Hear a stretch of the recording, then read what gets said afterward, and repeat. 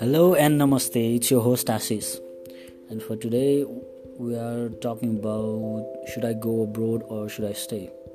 Alright, let's begin. In 80s, there was a trend of leaving India for abroad. Many artists, intellects, youth had left India for abroad because India was too restrictive, too underdeveloped, too corrupt, and people were mostly ignorant. Despite some choose to stay back, regardless of hardship and hurdles. They choose to do something in India itself, survive and live in India itself instead of going abroad. Thus, some started IT company and some entered Bollywood, some joined government job, and some choose activism and politics as career.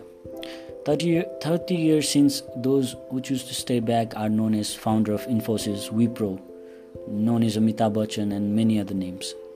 It's not like people who left for abroad had or having bad life. It's not like everyone who stayed back having a good life. Somewhere down the road, what happened though was those who shined in country happened to be mostly ones who stayed back. Looking around in our country, Nepal, I see similar pattern. All the CEOs of company who make up to headlines and even banner are in the position because they choose to stay back instead of going abroad. All the artists that we know are the one who had chosen to stay back. All the rich and famous that we know are in the position because they choose to stay back. And those who choose to leave for abroad, I see many brilliant minds, artists and talents are being lost in some continent within their small circle, who otherwise could have been one of the CEO or artists mentioned above. Considering the fact that what can we assured is that you can have a better chance of shining and raising with your own identity and sense of fulfillment if you pursue your life and career in your own native place. Rajesh Samal won't be Rajesh Samal. Shahrukh Khan would not be Shahrukh Khan. Asghar Ali would not be Asghar Ali.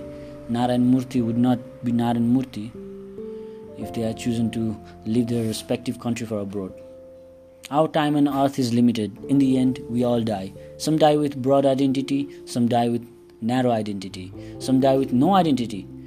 For some people, it matters. For some, it does not. So my answer to shall I go abroad or stay is stay if a broad identity matters. Live if doesn't. In the end, we all die. Win or loser is our birthplace and generation to come. Thank you.